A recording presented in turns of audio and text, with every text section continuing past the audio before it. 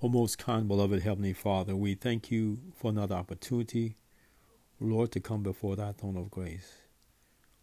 Lord, we ask that you would hide me behind the cross of Calvary. We pray for the outpouring of the latter rain upon your people. Father, we ask that you would cleanse us from all unrighteousness and create in us clean hearts and renew a right spirit in us in these last days, Lord. As we look to heaven and the work of the atonement in heaven, we're asking, Father, that your word would come to light and that your people would hear your still small voice. Please hide me again behind the cross of Calvary. May every word be spoken be in spirit and in truth, and may your word settle in each mind and each heart this day. Bless your word.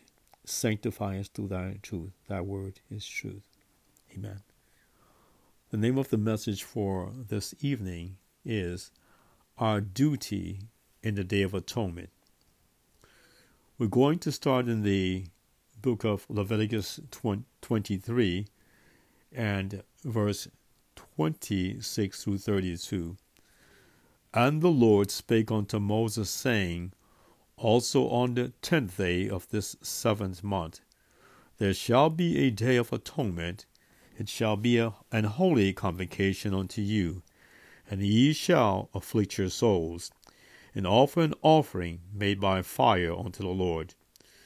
And ye shall do no work in that same day, for it is a day of atonement, to make an atonement for you before the Lord your God.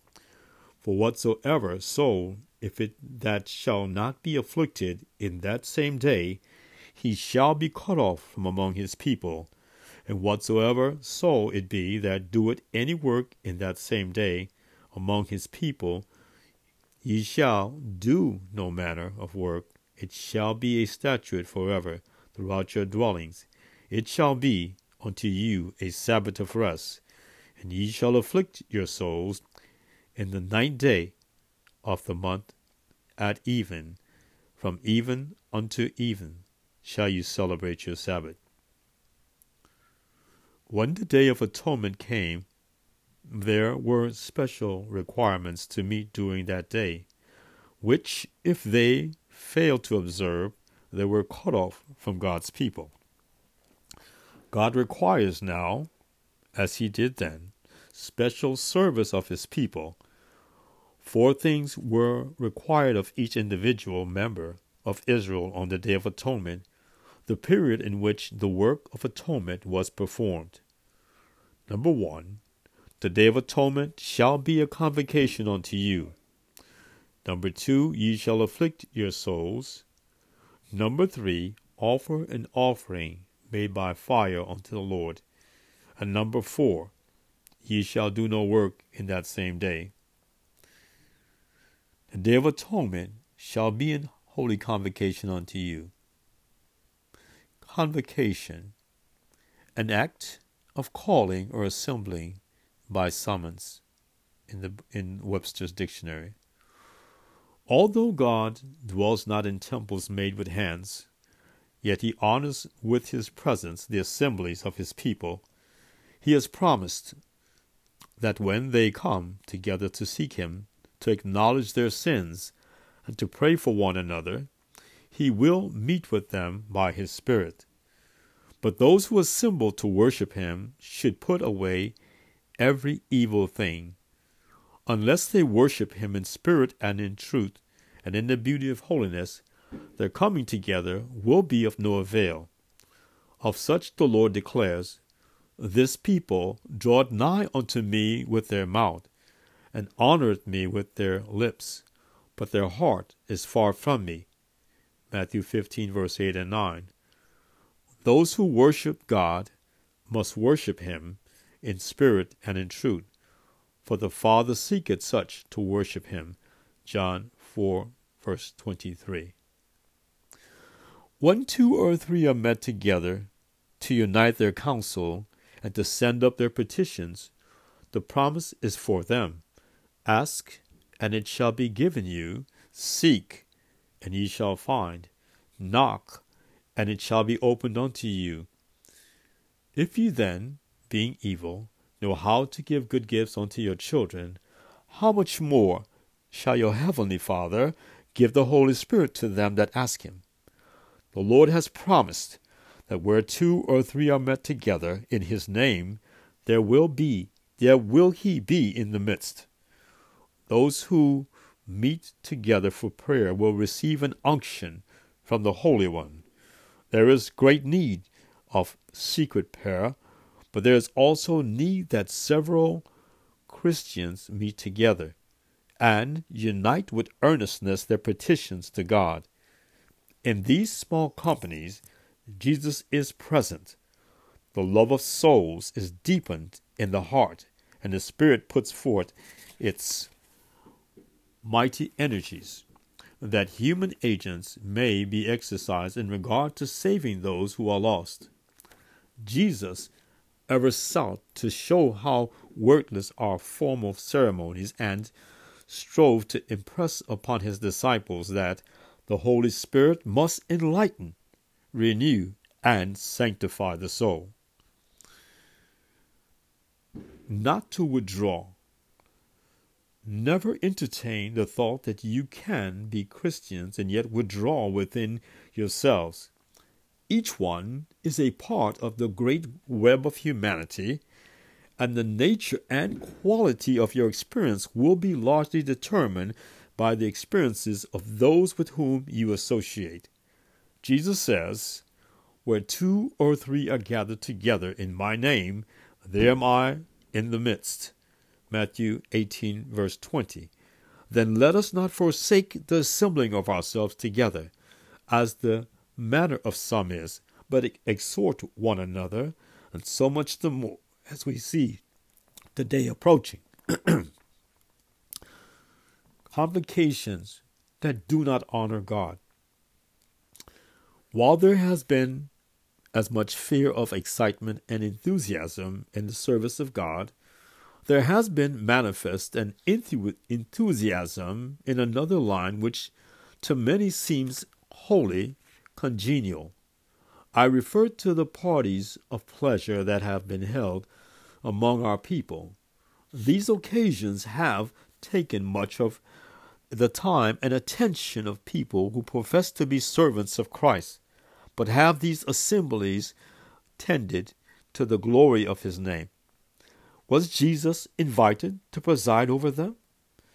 Gatherings for social intercourse may be made in the highest degree profitable and instructive when those who meet together have the love of God glowing in their hearts, when they meet to exchange thoughts in regard to the Word of God, or to consider methods for advancing his work and doing good to their fellow men.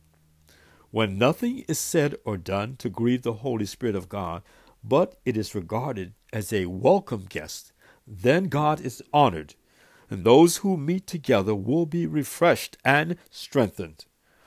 Then they that feared the Lord spake often one to another, and the Lord hearkened and heard it. And a book of remembrance was written before him for them that feared the Lord and that thought upon his name. And they shall be mine, saith the Lord of hosts, in that day when I make up my jewels. God has committed to our hands a most sacred work, and we need to meet together to receive instruction, that we may be fitted to perform this work. We need to understand what part we shall individually be called upon to act in building up the cause of God in the earth, in vindicating God's holy law, and in lifting up the Savior as the Lamb of God, which taketh away the sin of the world. We need to meet together and receive the divine touch, that we may understand our work in the home. Parents need to understand how they may send forth from the sanctuary of the home their sons and their daughters, so trained and educated that they will be fitted to shine in the world. We need to understand, in regard to the division of labor, how each part of the work is to be carried forward. Each one should understand the part he is to act, that there may be harmony of plan and of labor in the combined work of all. If the children of Israel needed the benefit of these holy convocations in their time, how much more do we need them in these last days of peril and conflict? And if the people of the world then needed the light which God had committed to his church, how much more do they need it now? Six Testimonies, page 40. In the book of Deuteronomy 31, verse 12, thus saith the Lord, gather the people together, men and women, and children, and thy stranger that is within thy gates, that they may hear, and that they may learn, and fear the Lord your God, and observe to do all the words of this law. I would encourage those who assemble in little companies to worship God. Brethren and sisters, be not disheartened because you are so few in number. The tree that stands alone upon the plain strikes its roots deeper into the earth, spreads out its branches further on every side, and grows stronger and more symmetrical, while wrestling singly with the tempest or rejoicing in the sunshine. So the Christian, cut off from earthly dependence, may learn to rely wholly upon God, and may gain strength and courage from every conflict. Habakkuk chapter 2, verse 20. But the Lord is in his holy temple. Let all the earth keep silence before him. Number 2. Ye shall afflict your souls. Afflict, to humble. Every man was required to afflict his soul while this work of atonement was going forward. All business was to be laid aside, and the whole congregation of Israel were to spend the day in solemn humiliation before God with prayer, fasting, and deep searching of heart. The inward work of grace is needed. The outward signs of fasting and prayer without a broken and contrite spirit are of no value in God's sight. The inward work of grace is needed. Humiliation of soul is essential. God looks upon this. He will graciously receive those who will humble their hearts before him. He will hear their petitions and heal their backslidings. Live that we can meet the Savior in peace. Let every professed Christian search his heart diligently and put away from him everything that is unlike Christ. Let him remember that he has been bought with a price, even the blood of the Son of God, and that in thought, word, and deed he is to honor his Redeemer, remembering that he will guard against pride and self-indulgence. Constantly he will endeavor so to live that he can meet the Savior in peace. He will resist every suggestion of the enemy to do that which would grieve the heart of Christ. If he is faithful in this life, he will be ready to welcome the Savior when he comes in the clouds of heaven.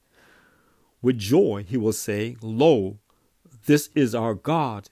We have waited for him, and he will save us. Everyone that did not on the day of atonement afflict his soul was cut off from the people.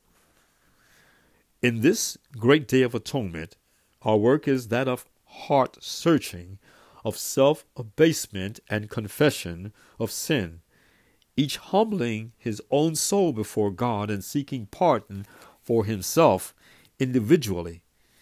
Anciently, everyone that did not on the day of atonement afflict his soul was cut off from the people.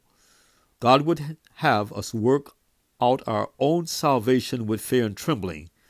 If each will search and see what sins are lurking in his own heart to shut out Jesus, he will find such a work to do that he will be ready to esteem others better than himself. He will no longer seek to pluck the mote out of his brother's eye while a beam is in his own eye. In 1844 began the work of the investigative judgment. We are in the great day of atonement, when our sins are, by confession and repentance, to go beforehand to judgment.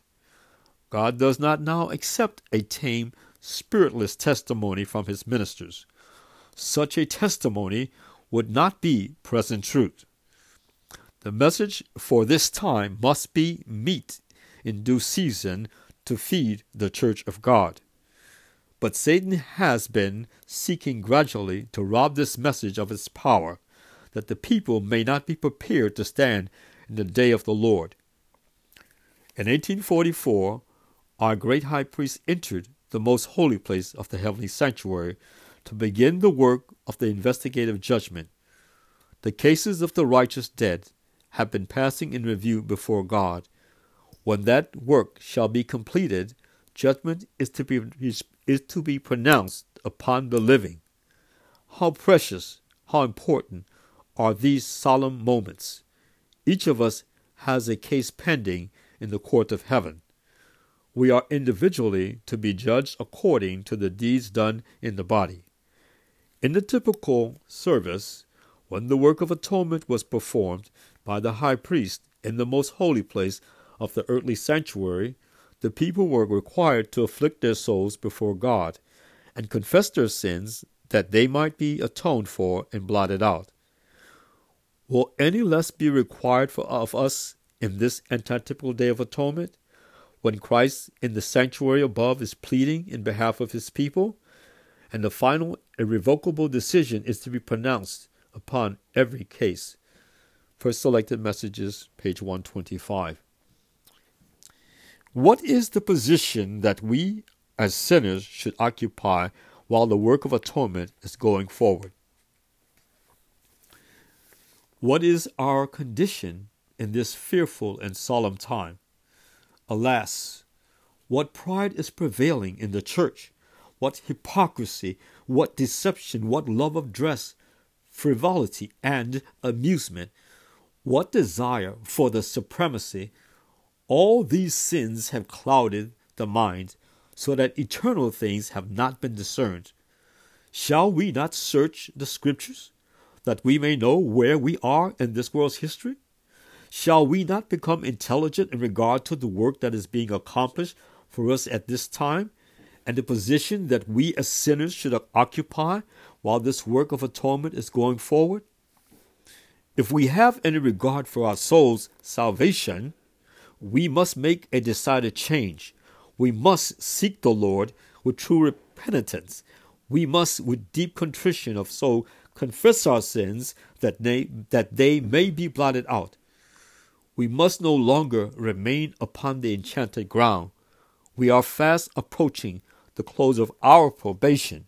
Let every soul inquire, how do I stand before God? We know not how soon our names may be taken into the lips of Christ, and our cases be finally decided.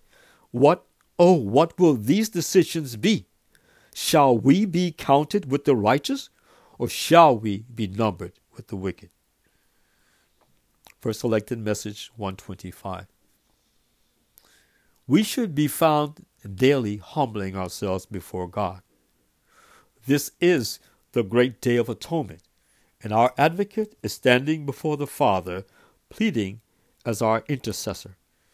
In place of wrapping about us the garments of self-righteousness, we should be found daily humbling ourselves before God, confessing our own individual sins, seeking the pardon of our transgressions, and cooperating with Christ in the work of preparing our souls to reflect the divine image. Unless we enter the sanctuary above and unite with Christ in working out our own salvation with fear and trembling, we shall be weighed in the balance of the sanctuary and shall be pronounced wanting. Manuscripts 168, 1898. Number 3, offer an offering made by fire unto the Lord. 1 Peter chapter 4, verse 12 and 13. Beloved, think it not strange concerning the fiery trial, which is to try you, as though some strange thing happened unto you. But rejoice, inasmuch as ye are partakers of Christ's sufferings, that when his glory shall be revealed, ye may be glad also with exceeding joy. The trials of life are God's workmen to remove the impurities and roughness from our character. Their hewing, squaring, and chiseling, their burnishing and polishing is a painful process. It is hard to be pressed down to the grinding wheel, but the stone is brought forth prepared to fill its place in the heavenly temple. Upon no useless material does the Master bestow such careful, thorough work. Only his precious stones are polished after the similitude of a palace.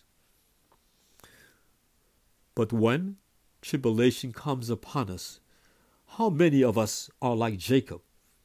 We think it the hand of an enemy, and in the darkness we wrestle blindly until our strength is spent, and we find no comfort or deliverance. To Jacob the divine touch at break of day revealed the one with whom he had been contending, the angel of the covenant, and weeping and helpless, he fell upon his breast of infinite love to receive the blessing for which his soul longed. We also need to learn that trials mean benefit, and not to despise the chastening of the Lord, nor faint when we are rebuked of him. Happy is the man whom God corrected. He maketh sore and bindeth up. He wounded, and his hands make whole. He shall deliver thee in 6 troubles, yea, in 7 there shall be no evil touch thee. To every stricken one, Jesus comes with the ministry of healing. The life of bereavement, pain, and suffering may be brightened by precious revealings of his presence. Malachi chapter 3, verse 2 and 3. But who may abide the day of his coming? And who shall stand when he appeareth? For he is like a refiner's fire, and like fuller's soap. And he shall sit as a refiner and purifier of silver, and he shall purify the sons of Levi, and purge them as gold and silver, that they may offer unto the Lord an offering in righteousness. This process is most trying to the soul. A refining, purifying process is going on among the people of God. The Lord of hosts has set his hand to this work. This process is most trying to the soul, but it is necessary in order that defilement may be removed. Trials are essential in order that we may be brought close to our Heavenly Father, in submission to his will, that he may offer unto the Lord an offering in righteousness. The Lord brings his children over the same ground again and again, increasing the pressure until perfect humility fills the mind and the character is transformed. Then they are victorious over self and in harmony with Christ and the Spirit of heaven. The purification of God's people cannot be accomplished without suffering. He passes us from one fire to another, testing our true worth. True grace is willing to be tried, and if we are loath to be searched by the Lord, our condition is one of peril. He often permits the fire of affliction to assail them that they may become purified. The Lord in his providence brings men where he can test their moral powers and reveal their motives of action, that they may improve what is right in themselves and put away that which is wrong. God would have his servants become acquainted with the moral machinery of their own hearts. In order to bring this about, he often permits the fire of affliction to assail them, that they may become purified. But who may abide the day of his coming? And who shall stand when he appeareth? For he is like a refiner's fire, and like fuller's soap. And he shall sit as a refiner and purifier of silver. And he shall purify the sons of Levi, and purge them as gold and silver, that they may offer unto the Lord an offering in righteousness. The purification of the people of God cannot be accomplished without their suffering. God permits the fires of affliction to consume the dross, to separate the worthless from the valuable, that the pure metal may shine forth. He passes us from one fire to another, testing our true words. If we cannot bear these trials, what will we do in the time of trouble? If prosperity or adversity discover falseness, pride, or selfishness in our hearts, what shall we do when God tries every man's work as by fire and lays bare the secrets of all hearts? For testimony 85. The trials of life are God's workmen. It is in mercy that the Lord reveals to men their hidden defects. He would have them critically examine the complicated emotions and motives of their own hearts, and detect that which is wrong, and modify their dispositions and refine their manners. God would have his servants become acquainted with their own hearts in order to bring them a true knowledge of their condition. He permits the fire of affliction to assail them, that they may be purified. The trials of life are God's workmen to remove the impurities, infirmities, and roughness from our characters and fit them for the society of pure heavenly angels and glory. Then, as we pass through trial, as the fire of affliction kindles upon us, shall we not keep our eyes fixed upon the things that are unseen, on the eternal inheritance, the immortal life, the far more exceeding and eternal weight of glory? And while we do this, the fire will not consume us, but only remove the dross, and we shall come forth 7 times purified, bearing the impress of the divine. We must be partakers with Christ of his sufferings. In this life, we must meet fiery trials and make costly sacrifices, but the peace of Christ is the reward.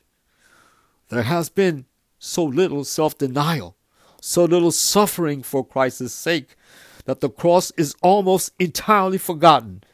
We must be partakers with Christ of his sufferings if we would sit down in triumph with him on his throne. Number 4. Ye shall do no work in that same day. The Day of Atonement is a Sabbath, a special day that is set aside to prepare man to be restored to his Maker. Therefore, no earthly work is to be done. We are not to build up the things of this earth, but build on the things of heaven. Matthew 6:19-21. Lay not up for yourselves treasures upon the earth, where moth and rust not corrupt, and where thieves break through and steal, but lay up for yourselves treasures in heaven, where neither moth nor rust not corrupt, and where thieves do not break through nor steal. For where your treasure is, there will your heart be also. Treasures laid upon the earth will engross the mind in the exclusion of heavenly things. The love of money was the ruling passion in the Jewish age. Worldliness usurped the place of God and religion in the soul. So it is now. Avaricious greed for wealth exerts such a fascinating, bewitching influence over the life that it results in perverting the nobility and corrupting the humanity of men until they are drowned in perdition. The service of Satan is full of care, perplexity, and wearing labor, and the treasure men toil to accumulate on earth is only for a season. Luke chapter 6, verse 1 and 2.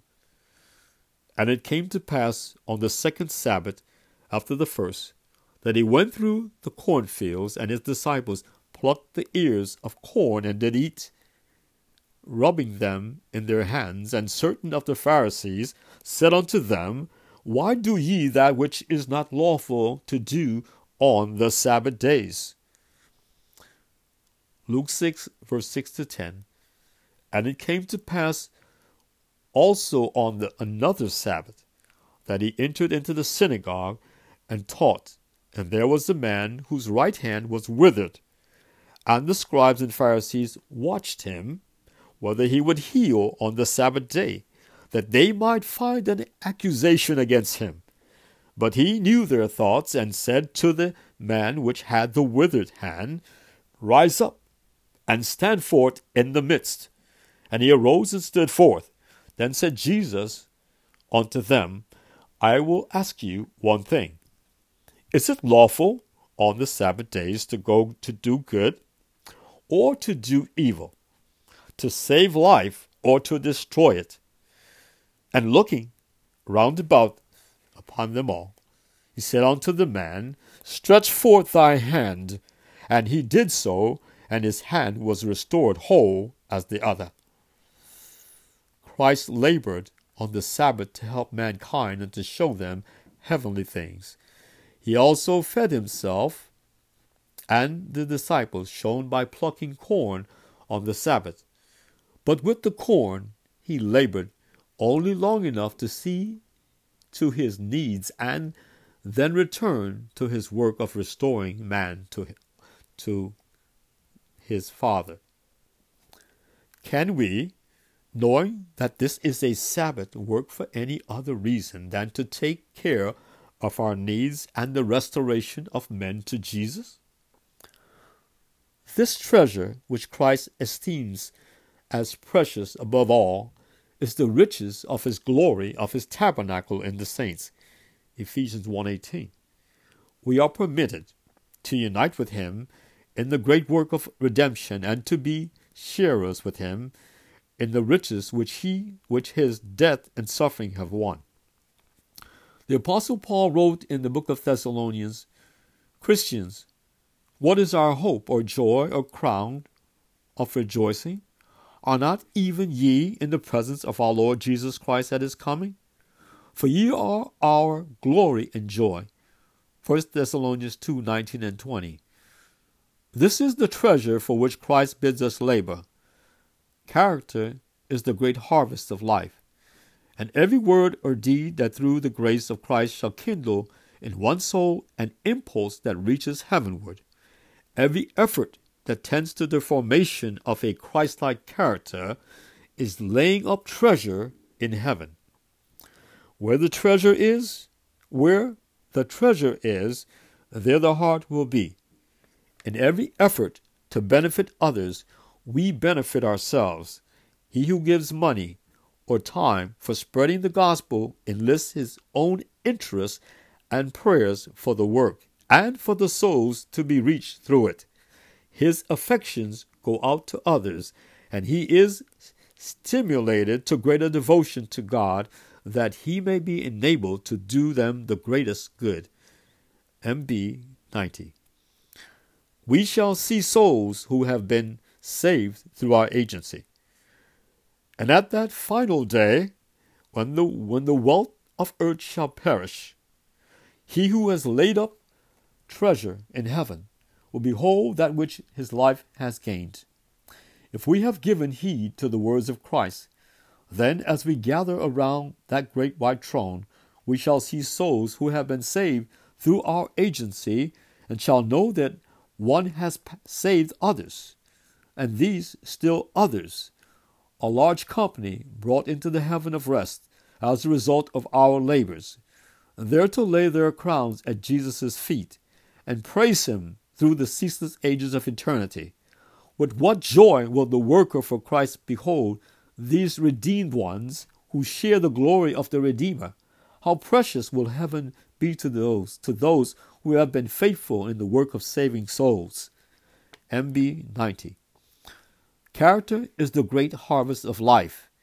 Every word or deed that through the grace of Christ shall kindle in one's soul an impulse that reaches heavenward, every effort that tends to the formation of a Christ-like character is laying up treasure in heaven. MB 89. Colossians chapter 3, verse 1-3. If ye be then risen with Christ, seek those things which are above, where Christ sitteth on the right hand of God. Set your affections on things above, not on things on the earth, for ye are dead, and your life is hid with Christ in God. Judgment is now passing in the sanctuary above. Solemn are the scenes connected with the closing work of the atonement. Momentous are the interests involved therein. The judgment is now passing in the sanctuary above. For more than 60 years this work has been in progress. Soon, none know how soon it will pass in the cases of the living. In the awful presence of God, our lives are to come up in review. At this time, above all others, it behooves every soul to heed the Savior's admonition. Watch and pray, for ye know not when the time is. If therefore thou shalt not watch, I will come on thee as a thief, and thou shalt not know what hour I shall come upon thee.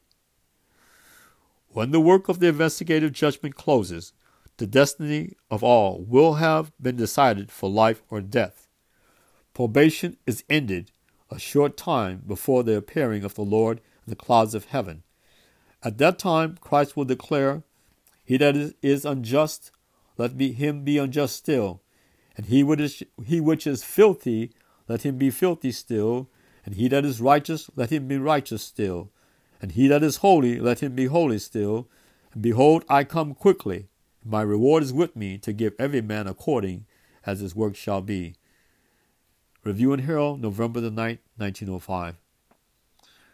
We are living in the great day of atonement, and it is now time that every one should repent before God, confess his sins, and by living faith rest upon the merit of a crucified and living Savior. Testimony to Ministers 2:24. Exodus 19, verse 5 and 6. Now therefore, if you will obey my voice indeed, and keep my covenant, then ye shall be a peculiar treasure unto me above all people.